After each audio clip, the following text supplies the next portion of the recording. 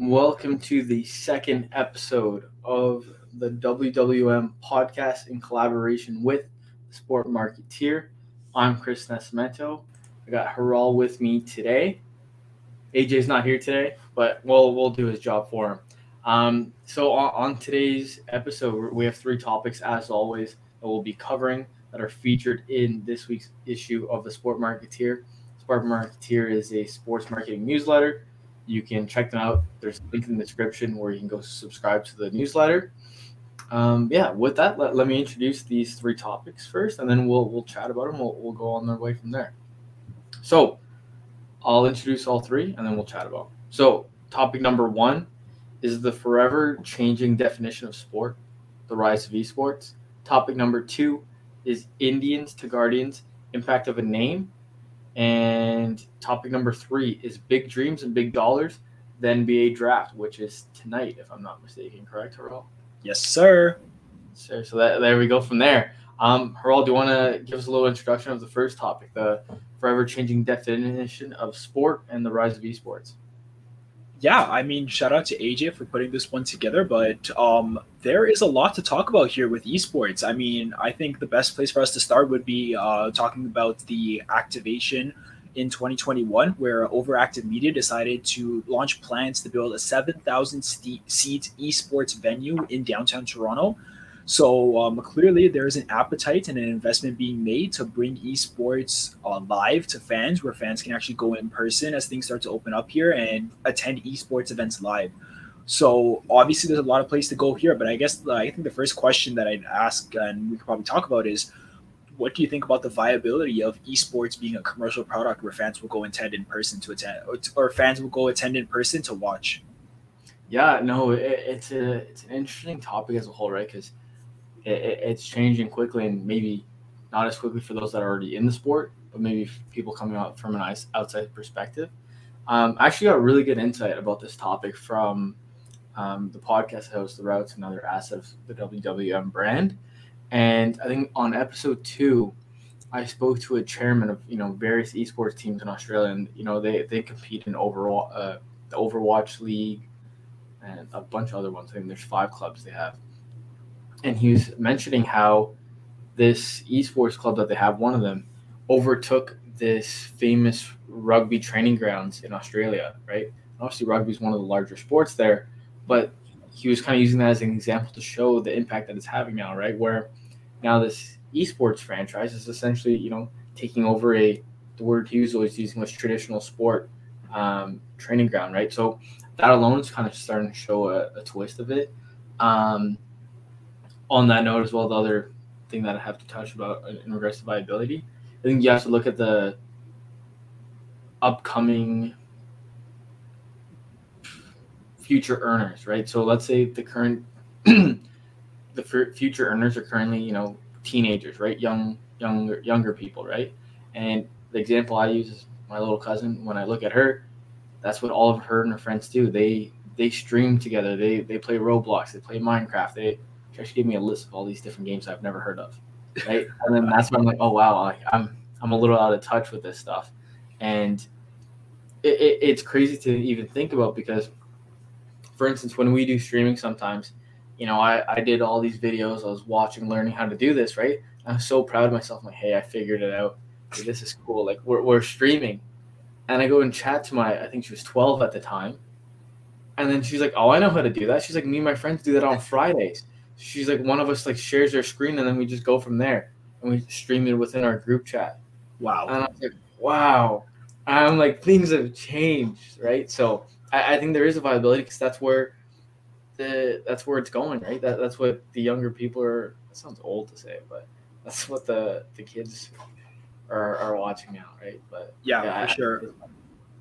Going off of that, I think it's interesting to think about and consider how, coming out of the pandemic, a lot of our entertainment shifted to an online platform. So for a lot of people who might have been interested in sports before, just live entertainment in general, going onto Twitch, playing video games, and kind of bonding over a virtual platform like video games has been where a lot of people have started to now, make friends and be able to have this community of people that they didn't necessarily access before. I mean, like, it's probably a bad example, but look at the rise of Among Us, right?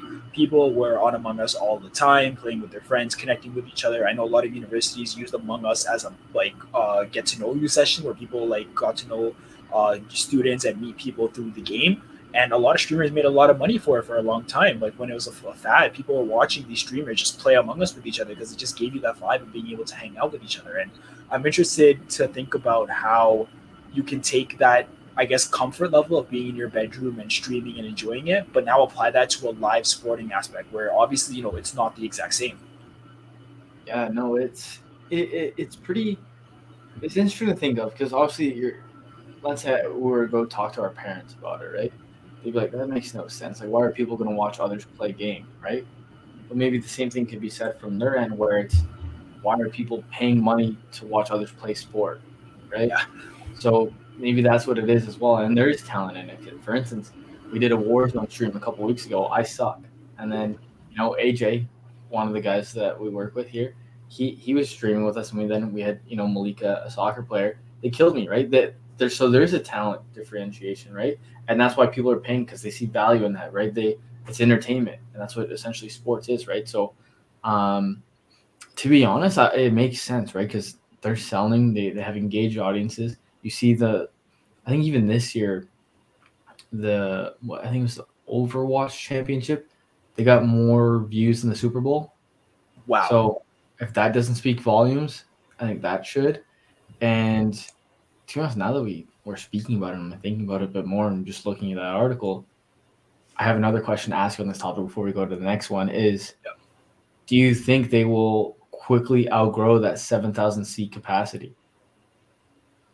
See, that is a good question because I think, like you mentioned, a big reason why the Overwatch league had such a large audience or a larger audience compared to the Super Bowl is because it's become a very international product very quickly.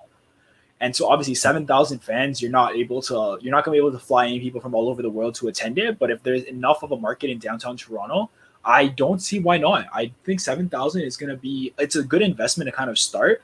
But I think very soon you're going to see Scotiabank Arena become a venue for this where thousands and thousands of people are going to come and attend it. I mean, if people are going to drive from all over to attend a Travis Scott concert, I don't see why a game that millions of people enjoy would not bring that same entertainment and that same competitive energy that other sporting events as well would bring to a jam-packed arena like Scotiabank. Yeah. No, I completely agree with that. And then I know I said there was the last question, but now I have another one to pose because of that. So, we're talking about, the evolution or the rise of esports, as AJ put in his title for this newsletter this week. So we're talking about 7,000 seed and, seeing if people would actually go to it. But I know like some of the things have been arising, like those startup football leagues. I forget if it's what it's called. Is it Fans Unite? The one like Johnny Manziel played in, and he was maybe part owner, where essentially fans basically got to vote on what play they ran, I think, for some of them. Mm-hmm. You know what I'm talking about? No idea. I haven't heard the name Johnny Manziel in a couple of years, but that sounds like an interesting topic. Yeah, so essentially, right, there's probably more in football because hockey and basketball, and to be honest, even soccer, obviously there's strategy, but it's not as set on every single play. Mm-hmm. So with football, right, to kind of engage fans a bit more, what these leagues were doing was, you go on an app, right? It's very interactive. Obviously, there's other selling points there, but the fans could essentially vote on, hey, are we going to run? Are we going to run left, right? Are we going to pass, like shotgun, pistol, etc. Where that actually makes people more engaged. And now that I'm thinking of this 7,000 seat capacity arena, I think esports would be like the easiest, sport of them all compared to like traditional sport, as we were saying earlier, to actually make it a much more engaged audience, right? Where, maybe not, I don't know, but like how esports works. But I know there's certain games that they could definitely be involved in a bit more, right? Yeah, I think it's definitely something that we got to look into and just keep an eye on, right? Seeing how these audiences are going to engage. Like I know people attend like Fortnite is a good example here where Travis Scott held a concert on Fortnite and people would you'd have to log into the game Fortnite, bring your character into it and then explore the concert space. So people were attending these events that you would attend in person on a virtual platform. And I'm wondering if you can apply the same to a game, right? Where if you're doing like a Warzone match or something like that, this is obviously like way in the future, but maybe you create the arena virtually and you have to log into your Warzone account or log into your Fortnite account and to attend it as an audience member. So you can easily surpass that 7,000 capacity, where if you have maybe 6,000, 7,000 fans in person, you have people from around the world attending the virtual arena, and you have to basically like log into your character and be fully engaged and immersed where you're attending this event on a complete virtual space. Obviously, there's a lot to talk there, but if you have some thoughts there, I actually had another question on this topic, but I'd love to hear if you had some background, some thoughts there to kind of hop on. No, I didn't know that the thing you're saying about Travis Scott and Fortnite. I didn't know about that, but that like when you think about it a bit more, because I've spoken to people that work in stadiums, right? And obviously, there's different strategies and things that they try to implement to kind of get people to buy more hot dogs, pass by the beer stand a bit more, right? Or even just make it more interactive, so they're spending more dollars rather than just the seat that they're in. But if you think about like you're saying here, right, for that Fortnite concert, you actually have to log in, go into the game, and be in there, right? So they're actually getting them inside the funnel. Obviously, you can buy skins and then you'd have to get out of the game and all that. But for instance, if we're talking about like let's say sponsorship or different things like that, where I don't know, like let's say they make the stage like Pepsi, right, or different things like that, where they actually place things within the game. I think it'd be very like interactive, right, where it actually like pulls the audience, and the audience is saying, "Oh, okay, Pepsi," or "Oh, hey, Pirelli tires," right? Just different things like that. But that's just one thought. But what are you gonna say here? Yeah. Well, I mean, looking at time here, we have a lot to cover, so I'm gonna ask you a question and give you the final word on whether we should save it for another topic or another podcast, because I want to talk about branding the e-gamer and actually focusing on these personalities themselves. That could be a whole maybe. So I have some topics here for already like the future episodes, but let me write that down, and I think that we can even make that like a whole episode. Yeah, there's a lot of connections that I'm kind of drawing right now, and I think like looking at the time, I don't think we have enough now, so I think that's a good call there, but definitely something to stay tuned for. Oh, 100%. I completely agree with that. We'll maybe push that episode a bit more once it comes out. Sure. Yeah, so second topic, that's the one that I wrote, and it's in regards to the name change of the Cleveland Indians, or now I should say the Guardians, right? So Indians to Guardians and impact of a name, right? So essentially what I was talking about in this article on this week's issue is, the impact it may have. Obviously there's, the political, there's the ethical, there's environmental, like there's so many things that are involved, but we're just going to look at it from a sports marketing aspect, okay? And when I thought of this or read the article that, hey, they're changing the name, three things came into mind, okay? I think the first one was, so I don't remember the order, but it's merchandise, sponsorship, and PR, okay? And with those, there's a significant impact and almost a trickle-down effect that takes into consideration. So we can kind of get into that a bit more, if you want to touch on that before I kind of go on my little spree here.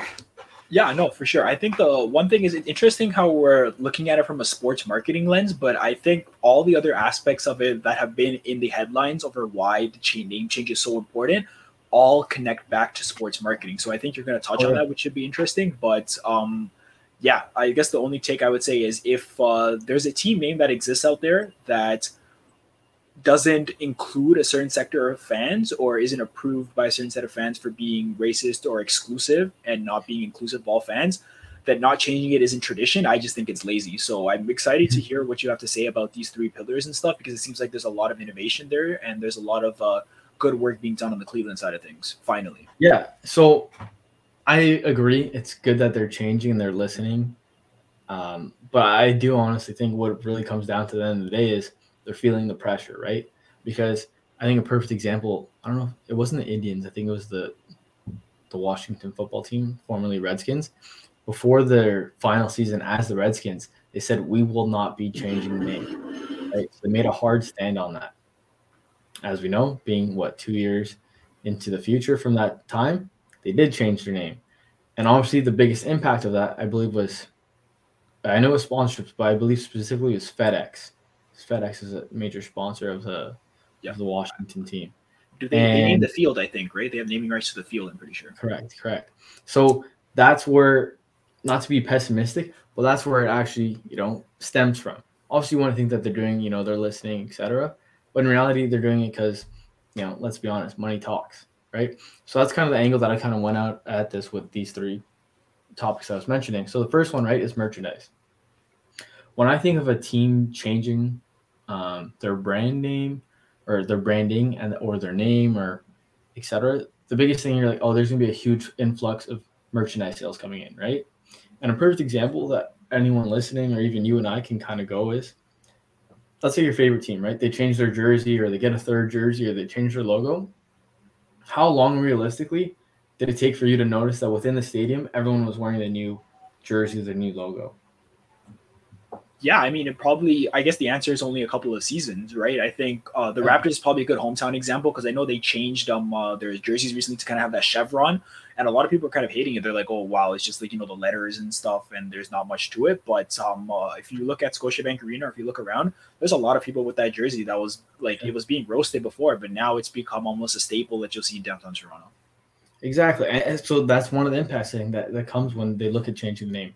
Is obviously, the sponsorships put pressure on it, but when it actually goes to merchandise, they're like, hey, you know what? Maybe it wouldn't be that bad of a thing, right? Where, hey, we'd have a whole bunch of jersey, hat, sweater, etc. sales where, like, hey, like that's probably a benefit to them, right? And we'll have a whole other episode of players changing their numbers because that's a thing that we can talk about with the NFL coming up this season. But then the second thing is sponsorships, right? That's the big one that I think made the change in Washington. But the biggest part of that, right, is sponsors essentially pay for the budget of these clubs, right?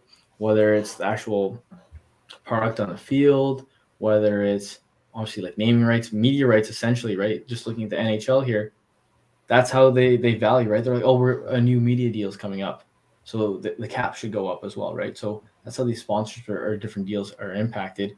And obviously, these brands want to be attached to clubs that represent their values.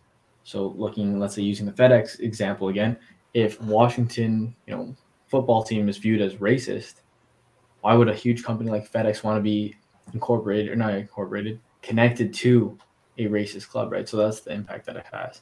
And the last thing that I was kind of touching on is obviously there's PR related to it, but a bigger part of that in regards to dollars is, positive sentiment. So obviously, let's say when you and I are looking at evaluating sponsors, let's say the athletes we have, maybe different assets, one thing that goes into consideration is the positive or negative sentiment that a specific post or asset has, right? So when looking at that, obviously there's a dollar value of naming the stadium, etc. But if everyone hates the team or they're in bad standing or they aren't doing well, you're not necessarily going to charge full value for that asset because it has a negative connotation to it, right? So it's kind of removing it from it as well. And then that's where my trickle down effect comes in, where it's included in the article where, positive sentiment equals more dollars equals improved team equals larger fan base equals more assets to sell at a higher rate. And then the same thing can be said in reverse if you have a negative sentiment. So those are kind of the things that I was looking at in regards to the actual name change of the club. What are your thoughts on all that? I couldn't agree more. Like at the end of the day, the consumer has the right to purchase and use their dollars however they want. And I think in the same breath that sponsors want to align with a brand that reflects their values, consumers want to do the exact same, which is why sponsors want to do it. So if a name change, especially on the PR front, if this name change is going to not only refresh the baseball team with a new brand, a new identity, it's gonna, if it reflects positively amongst consumers, then it seems like a win-win situation for everyone involved, the team, the sponsor, and the consumer. I'm really excited to kind of see where, I guess, just with, I guess the knee jerk reaction that I've seen on Twitter has obviously been kind of polarizing in two different ways. There's a lot of people that are obviously satisfied with it, long time coming, and then you kind of have like the traditionalists who don't believe that the changing of the name of the team was the right way to go about it. But I'm interested to see kind of, like there's two sides to the coin. Which one kind of stands up? Which one kind of stands up right when it comes to actually spending money on the team? Yeah, it's an interesting topic, right? Because obviously Indians is, I think, clearly racist, especially with the Chief Wahoo logo they had, right? Where that one's pretty evident. And obviously I don't know how, because obviously I'm a white male, so I don't necessarily know what's racist to specific different groups. I know maybe the obvious stuff, but the one that I kind of think of in regards to hockey is like the Blackhawks, right? Because obviously I don't think it's a negative like word to like natives or indigenous people, but it represents I think a tribe in that area, like in Illinois that were there originally, and maybe if they didn't get approval from it initially, how that kind of goes about, right? So I think that's probably an interesting thing to look at in the coming years. Yeah, there's a lot of nuance I think with the Blackhawks logo, especially because I know that if you look at the history, also it was potentially named after a World War II or a World War One unit that was in a combat for the United States I guess forces. So there's definitely a lot of interesting things to look in there, and obviously I think the biggest thing with Cleveland that's going to be important is community engagement. Not only connecting with the fans to better, I guess, communicate this name change and get everyone on board with the new branding, but also not trying to just erase the past. If the Cleveland Guardians are going to take the steps necessary to work with the indigenous communities in Cleveland to make sure that, you know, the name change is being reflected on in a positive light, because and explain kind of why the change is being made, working with those communities to make this change happen and understand that branding. I think that's like that next step that brands need to take, where the name change is just a name change. It doesn't mean anything until you show the actions that go beyond it.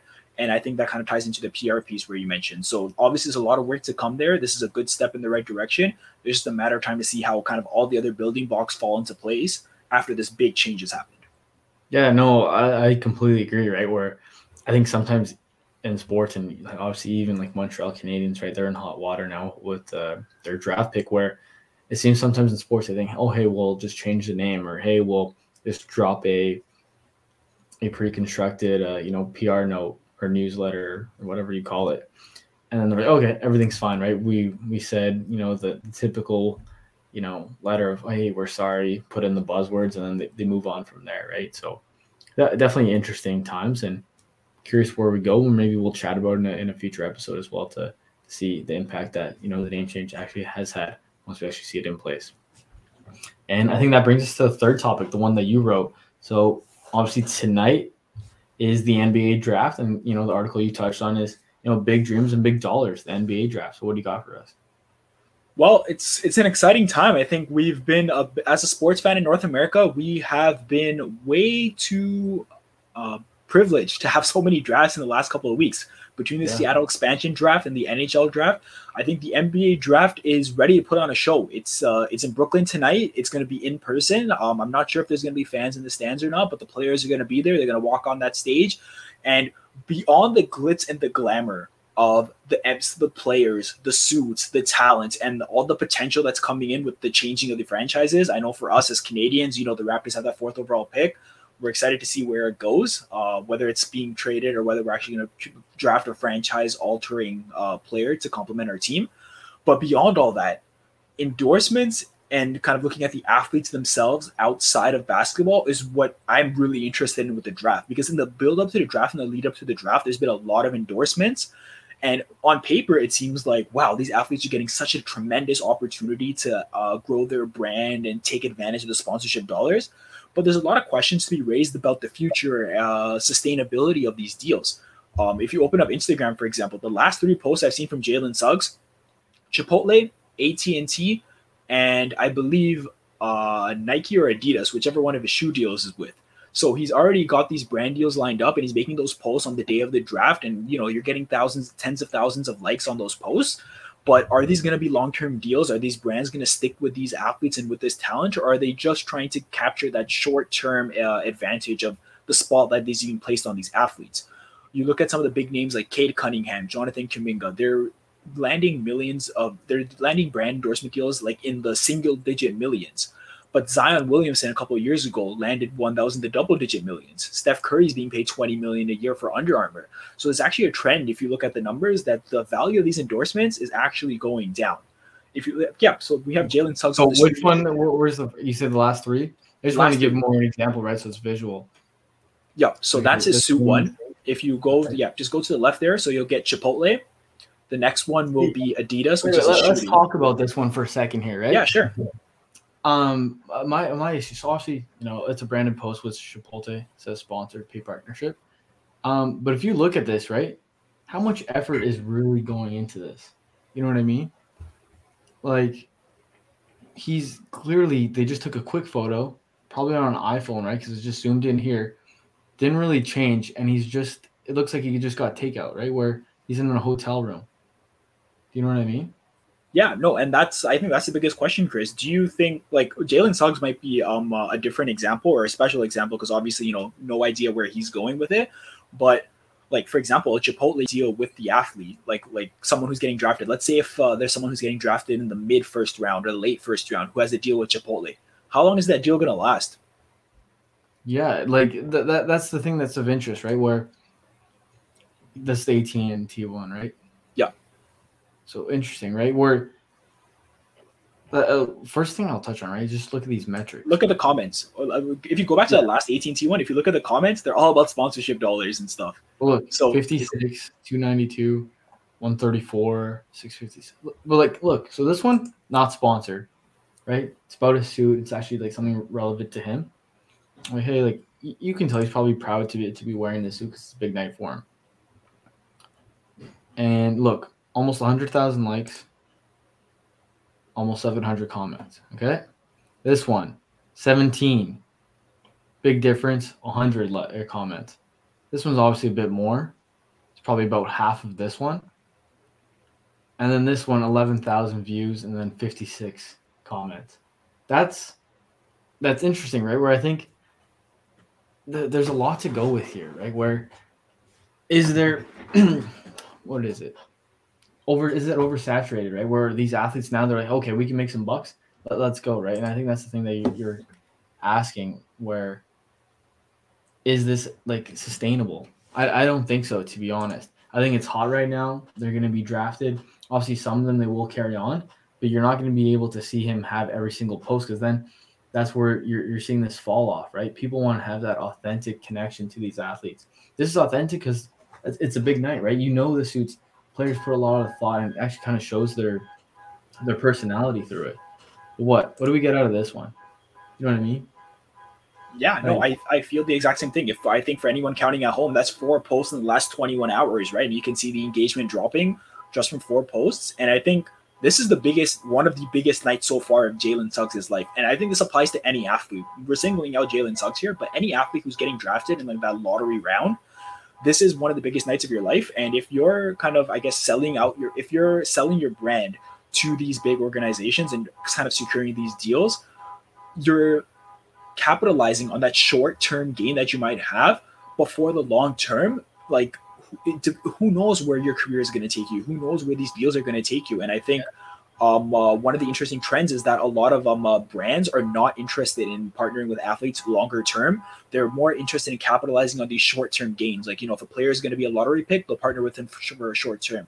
But there's not as much of a commitment from these big brands onto the long-term success of these athletes. And I think that is definitely a dangerous trend for athletes to look out on, because the athlete to brand relationship being short term is not a W for the athlete.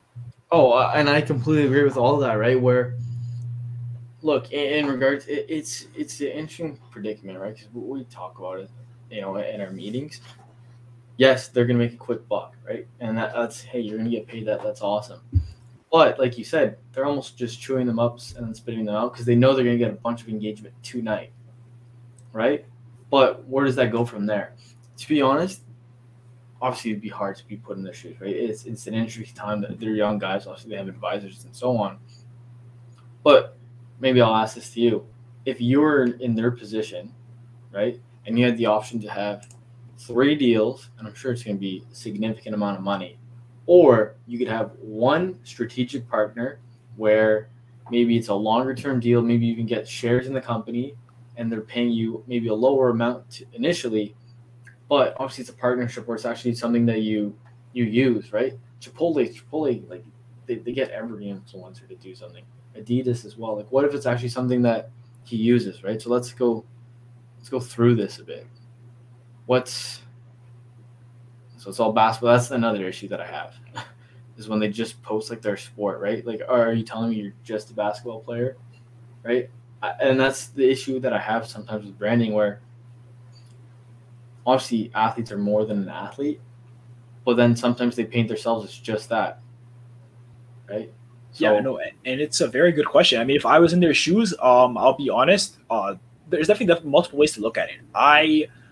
am not a great athlete. Clearly, I'm on the screen here, and I'm not at the NBA draft. I think I'm a decent athlete, but hey, we're all just taking shots today. No. No, I mean I'm not talking about Chris here. I'm just talking about myself here. I'm here. I'm idolizing Jalen Suggs here, so I can't even begin to even fathom what it would be like to be in his position. But if you're it's just if you give that advice to an athlete, their timeline isn't long. Nothing is guaranteed, right? A small injury here or there, a bad relationship here or there could completely impact your long-term career of being an athlete. Obviously, for these guys, the dream is just to be able to play the sport you love. But what we've noticed is that it doesn't take much for the athlete to secure a longer-term win for their brand. A couple of lifestyle posts here and there, just being able to connect with the fans beyond your sport, because the fans that are watching your game are not in your shoes. They're not going to be NBA players. They're not going to be professional athletes.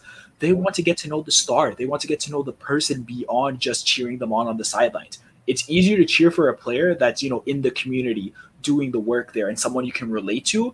So I think for these athletes, if the advice there was, secure some brand partnerships that'll be long-term, like an endorsement deal with a shoe company. Like Adidas, I think, is one of the biggest wins for all these athletes, which is why we kind of see the shoe deals being the first ones they sign. The Nikes, the Under Armours, the Pumas, the New Balances, for example. Those ones seem to have a lot more sustainability to them because the athlete will wear them on the court.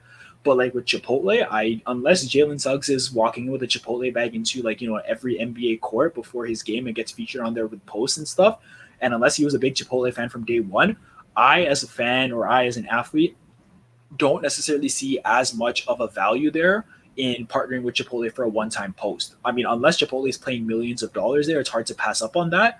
But I think here at White Whale, we're always prioritizing, the athlete's long-term brand. We're prioritizing the athlete beyond the game. And I think at the end of the day, that just makes more sense. So here's to hoping that, the players are getting the right advice.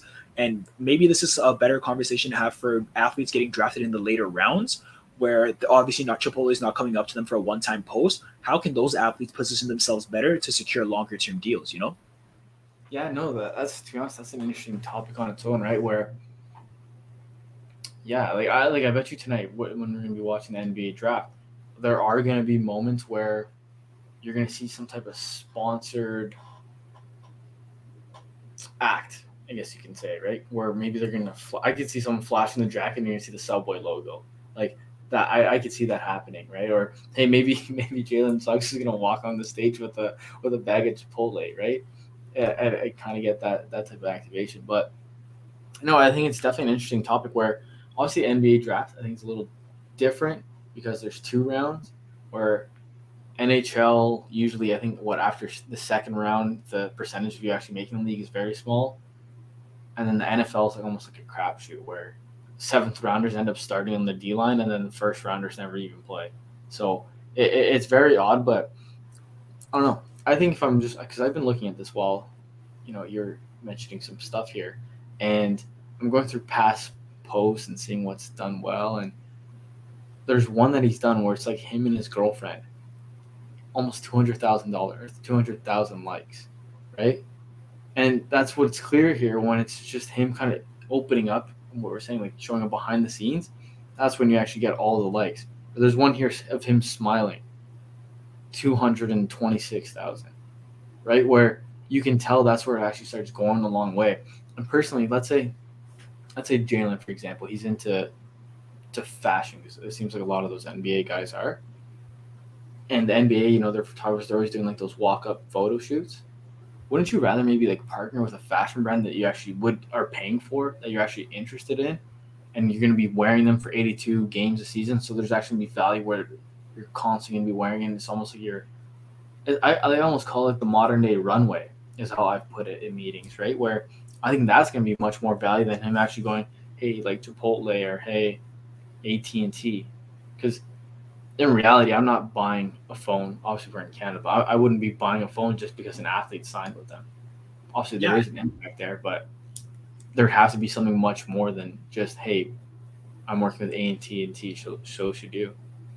And I think Jalen Suggs is a good example there, because on his run to a title with in the NCAA, he hit that game winner. And the only thing I remember from that entire tournament nothing. Jalen Suggs is a flat out baller, and I think we're picking on Jalen Suggs here. Maybe it's a good omen. Maybe it's some foreshadowing here. I hope the Raptors keep that pick and take him because man, is he a great basketball player. But when he hit that game-winning buzzer beater and he stood up onto the I think the scorers table and just flexed, that's the image I remember.